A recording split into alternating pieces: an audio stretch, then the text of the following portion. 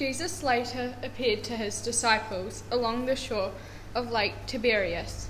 Simon Peter, Thomas the twin, Nathanael from Cana in Galilee, and the brothers James and John were there, together with 2 other disciples. Simon Peter said, "I'm going fishing." The others said, "We will go with you." They went out in their boat, but they did not catch a thing that night. Early the next morning, Jesus stood on the shore, but the disciples did not realize who he was. Jesus shouted, "Friends, have you caught anything?" "No," they answered. So he told them, "Let your net down on the right side of your boat, and you will catch some fish." They did, and the net was so full of fish that they could not drag it up into the boat. Jesus' favourite disciple told Peter, "It's the Lord." When Simon heard that it was the Lord, he put on the clothes that he had taken off while he was working. Then he jumped into the water. The boat was only about 100 metres from shore, so the other disciples stayed in the boat and dragged in the net full of fish. When the disciples got out of the boat, they saw some bread and a charcoal fire with fish on it. Jesus told his disciples, "Bring some of the fish you have just caught." Simon Peter got back in the boat and dragged the net to shore. In it were 153 large fish, but still the net did not rip. Jesus said, "Come and eat." But none of the disciples dared ask who he was. They knew he was the Lord. Jesus took the bread in his hands and gave some of it to his disciples. He did the same with the fish. This was the 3rd time that Jesus appeared to his disciples after he was raised from death. When Jesus and his disciples had finished eating, he asked, "Simon, son of John, do you love me more than the others do?" Simon Peter answered, "Yes, Lord, you know I do." "Then feed my lambs," Jesus said. Jesus asked a second time, "Simon, son of God, do you love me?" Peter answered, "Yes, Lord, you know I love you." "Then take care of my sheep," Jesus told him. Jesus asked a 3rd time, "Simon, son of John, do you love me?" Peter was hurt because Jesus had asked him 3 times if he loved him. So he told Jesus, "Lord, you know everything. You know I love you." Jesus replied, "Feed my sheep."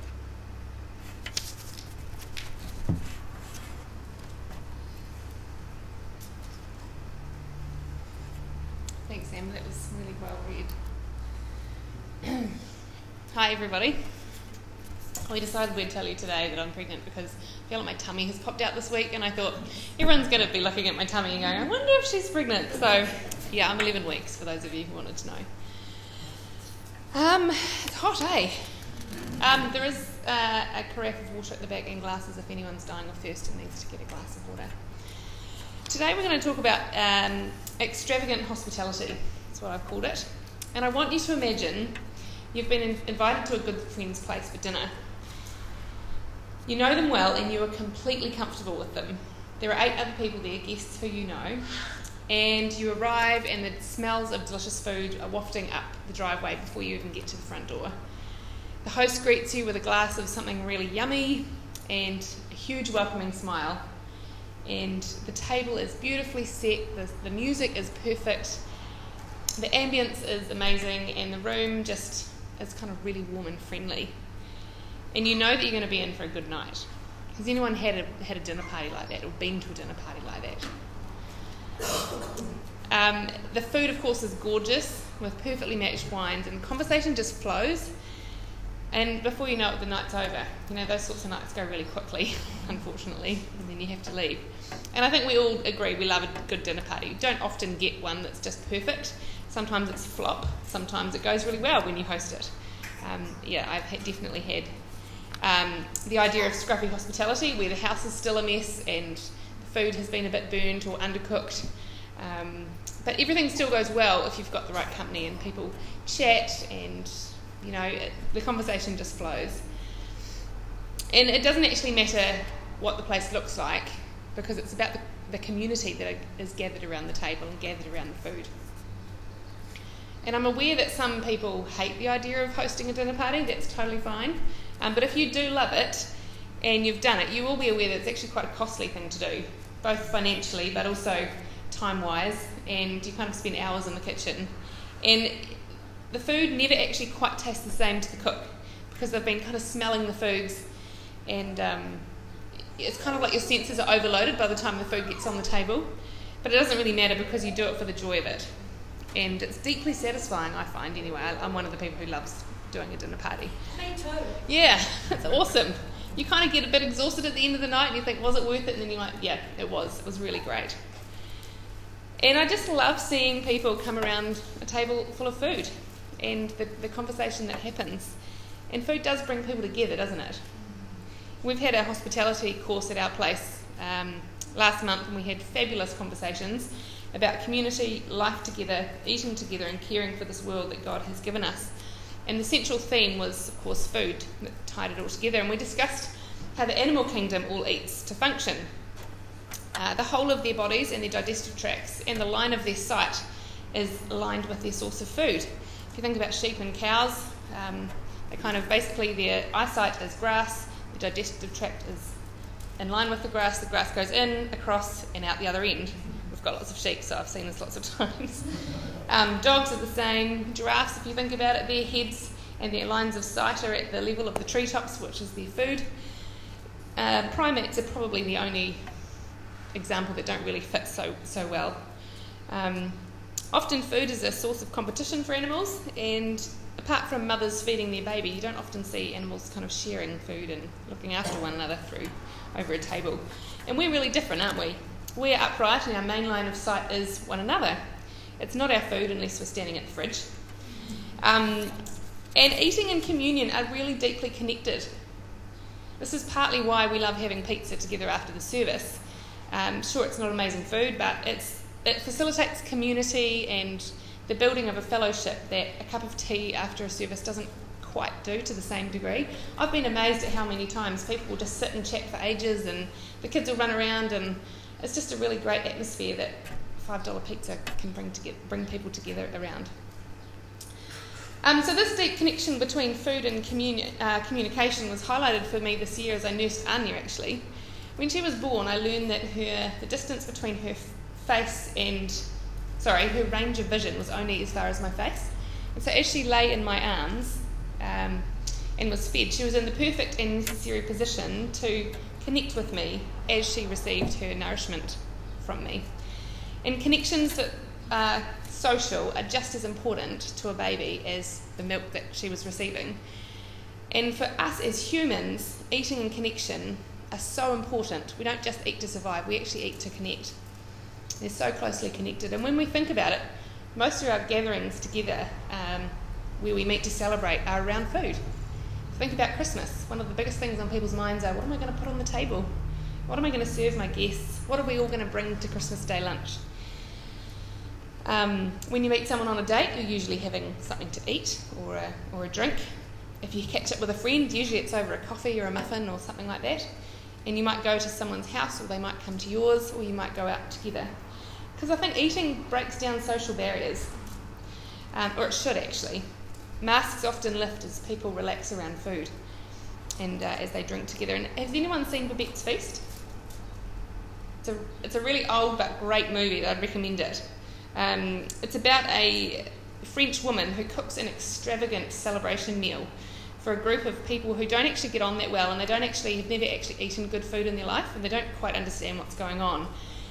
And even at the end of it, they still don't understand the significance that this lady's basically spent her whole fortune just preparing this beautiful meal for this group of undeserving people.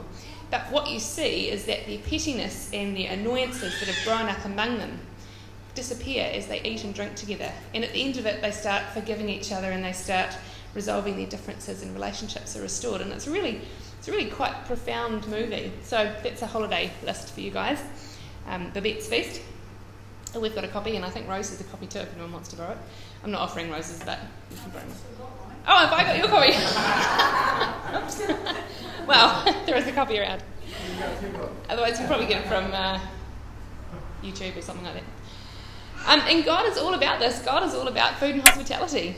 He's the one who created food and hospitality in the first place. And when you look at Scripture, like we did on our hospitality course, we see how much God communicates and acts through food. There are significant meals throughout the Old Testament, and many of the laws revolve around food and eating. Jesus basically eats and drinks his way through the New Testament. There are parables and stories and metaphors everywhere, all revolving around food and eating together. What was Jesus' first miracle that revealed his deity? Yeah, producing wine for a dinner party, so that everyone could keep talking and socialising and eating together. It wasn't a healing or a deliverance or anything else like that. He simply kept a dinner party going.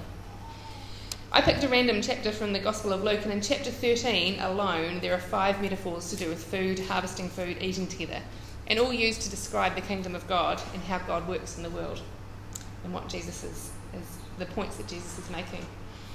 And Jesus shares meals with tax collectors and sinners and prostitutes and other people who would never dream of having a meal with a rabbi, let alone the Son of God. And then, just like he started his ministry, what's the last thing that Jesus does with his disciples before he goes to be crucified? Yeah, he shares a meal with them in the upper room. He eats and he connects with them. And what's one of the first things Jesus does when he sees the disciples after he's risen? He appears to 2 of them on the road to Emmaus, and he walks and he talks with them, but they don't realise who he is until he sits down and eats with them. He breaks bread and they share a meal together, and they're like, oh my gosh, this is Jesus, the Son of God. And then he disappears. And then a few days later, as we've heard Amber so beautifully read from John's Gospel, he sees other disciples fishing, and he calls them in from their boats and invites them to come and have breakfast with him on a beach. Now, I don't know if you've had charcoal grilled fish before. Graham's got a Weber which uses charcoal, and it is amazing. It just tastes so good. Imagine being called by the Son of God to come and have breakfast with him on a beach. Like, that's the ultimate. It's amazing. Freshly baked bread and fish with him. So Jesus knew that eating and drinking with the disciples was the best way he could really connect with them and them with him. And after the meal on the beach, Jesus commissions Peter. Peter doesn't know it yet, but he's going to become the pillar of the new church. And Jesus commissions him by instructing him to feed his sheep, another feeding metaphor. And then right before he dies, remember going back to that Passover meal, seated around a table full of food in the upper room, Jesus connected with his disciples and needed to explain some really important truths about who he was. He explained he was the feast. He was the new wine. He was the new bread. Now, I don't know if any of you have thought about this, but remember in a Passover meal, they traditionally ate lamb to signify the lamb that was slaughtered, and the blood was put over the lintel of the doorpost so that the people were passed over as they left Egypt. But lamb is not mentioned in the scriptures at this meal, the Passover meal. I'm sure they would have been eating it because they would have prepared a Passover meal as they normally would have. But Jesus doesn't point out the lamb. He doesn't point out, he doesn't say, I am the lamb, or he just talks about the wine and the bread. And that is because he is the lamb that is about to be slain, and he is the ultimate Passover lamb. This communion meal, the Eucharist, really represents the crux of the whole gospel, doesn't it? A meal which represents Jesus, and he is the ultimate extravagant host. His instruction to them was, and as we read every time we have communion, which we're going to do shortly, was to, and is to, drink from the cup and eat the bread to remember the sacrifice that Jesus paid for us, and that we need to continually eat and drink from the person of Jesus every day. He is our daily bread. But communion doesn't involve lamb. We have bread and wine, but we don't have to all eat little bits of lamb when we come up. Thank goodness, because that'd be a lot of work. We don't need to eat the lamb because the price has already been paid. There are no more sacrificial lambs needed. Let's flick back in our memory to the very beginning of the biblical story. And in Genesis we have Adam and Eve in a beautiful garden full of bountiful food-giving trees. And God tells them, you guys have got more than enough. You've got so much food. Everything you need is here. There's just one tree that you cannot eat from. And we know, what did they do? They took it and they ate.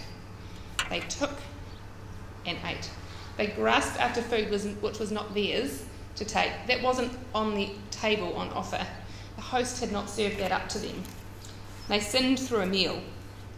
And we know, obviously, that they were banished from the garden at that point, and they couldn't take from the tree of life, which meant that they wouldn't keep on living and stay stuck in that sinful state forever. And now when you come back to the Eucharist, knowing that story, or the communion as we call it, the way God redeems us from Adam and Eve's sin is through another meal, through the extravagant display of hospitality ever. He gives us his son on the table. He sacrificed his own son, and he invites us to take and eat. You don't have to grab and grasp, but it's an invitation to take and eat.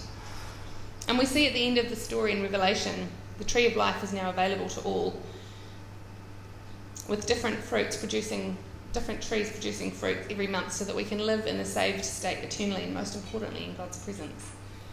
Jesus says, "Eat me, I am the bread of life. I am the Passover lamb. I am the new wine. Do not get drunk on wine, but drink deeply in the Holy Spirit." That's what we're really about here at Abide, drinking deeply in the Holy Spirit. Come to the table. All are welcome. I have put on the most extravagant feast ever. The table is set, the decorations and the music of my creation are here. Come to the table and eat and live. I am the ultimate host. You do not need to bring anything. Often in New Zealand, when we have a dinner party or we go to a dinner party, we feel like we have to bring something, or the host asks us to bring something. But at God's table, we can't bring anything. He's provided it all. The whole feast is laid out. There is nothing he needs or he wants other than our presence and our company. He calls us, come to the table and commune with me. Come to the table and have a dinner party with me.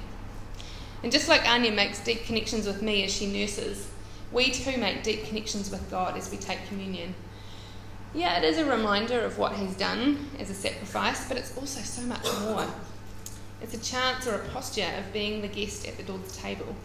It takes humility to eat at someone's table, and it takes humility to eat on the person of Christ. But it's the only way we can live. Why am I talking about this at Christmas time? I could talk about this any time of the year. Well, this is when the dinner invitation first went out to dine at the Lord's table. Jesus was born, and as we said last week, and as you all know, Christmas is the beginning of the Easter story. Who was invited to the Lord's table first?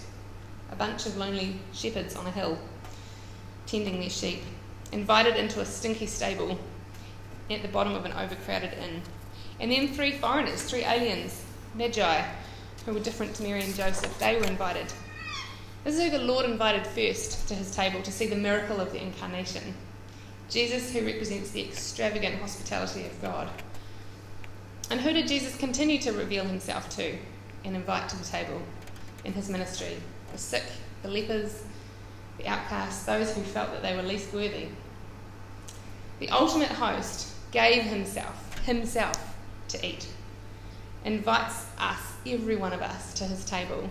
We often feel like we're unworthy, or we might not be dressed up enough for that dinner party, we're not good enough, we're not eloquent enough, but that's not the sort of host that God is. If you look in Luke, Jesus explains that true hospitality is not a show or a chance to prove yourself to your friends. Hospitality is all about extending the seats at your table to those who would value themselves unworthy and making them feel welcome. In Luke 14, Jesus said to the host, "When you give a luncheon or a dinner, do not invite your friends or family, your brothers and sisters, your relatives or your rich neighbours. If you do, they may invite you back and you'll be repaid. But when you give a banquet, invite the poor, the crippled, the lame, the blind, and you will be blessed. Although they cannot repay you, you will be repaid at the resurrection of the righteous." And as I wrote this, I realised the challenge to me afresh. How many times do I invite friends and family around just to our dinner table and not really invite who Jesus represents, the poor, the crippled, the lame, those who can't invite me back? And even the ring-ins that were invited to Christmas lunch, they're not family, but they're friends. They're people who we know and people who we know through other people. And I have such deep respect for whoever those people are who go to soup kitchens and community centres on Christmas Day, and I'd love to do that one year. Extending hospitality in a way that God says really is the right way to do it. It'd be great for us as a church as we move into the next year to begin to think how we can extend our hospitality to the community around us. Yes, we do need to build our fellowship, and that's what we're focusing on at the moment, but we also need to be salt in the community. Salt only works if it comes into contact with the food that it's supposed to be preserving or enriching. And as I finish, I want to come back to the point I touched on before about all of us being invited to the Lord's table, whether we feel worthy or not. God entered the world at Christmas time for the purpose of offering himself as an act of the most extravagant hospitality ever. He is the host, and the meal.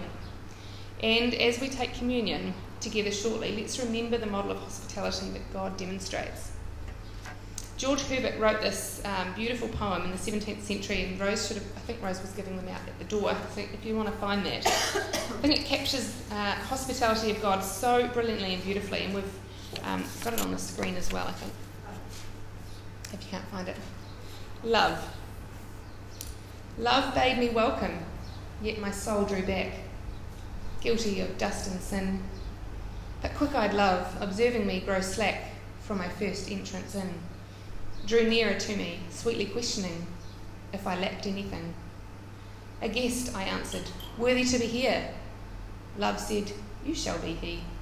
I, the unkind, ungrateful? Ah, my dear, I cannot look on thee. Love took my hand and smiling did reply, who made the eyes but I? Truth, Lord, but I have marred them. Let my shame go where it doth deserve. And know you not, says love, who bore the blame? My dear, then I will serve. You must sit down, says love, and taste my meat. So I did sit and eat. Shortly we're going to invite you to the table of the Lord to take communion. This is the last communion we're going to be having this year. And as you come up, I'd like you to reflect on the connection that you make with God and the posture in which you take the bread and wine. Your spiritual posture, of course. An openness, not just to remember, but also to connect. If we take communion as a religious exercise and don't think much more about it, we miss out on so much. Just like newborn babies make a significant connection with their mums when they nurse, we too make significant connections with God as we take communion, and we partake in the hospitality, the extravagant hospitality that he offers.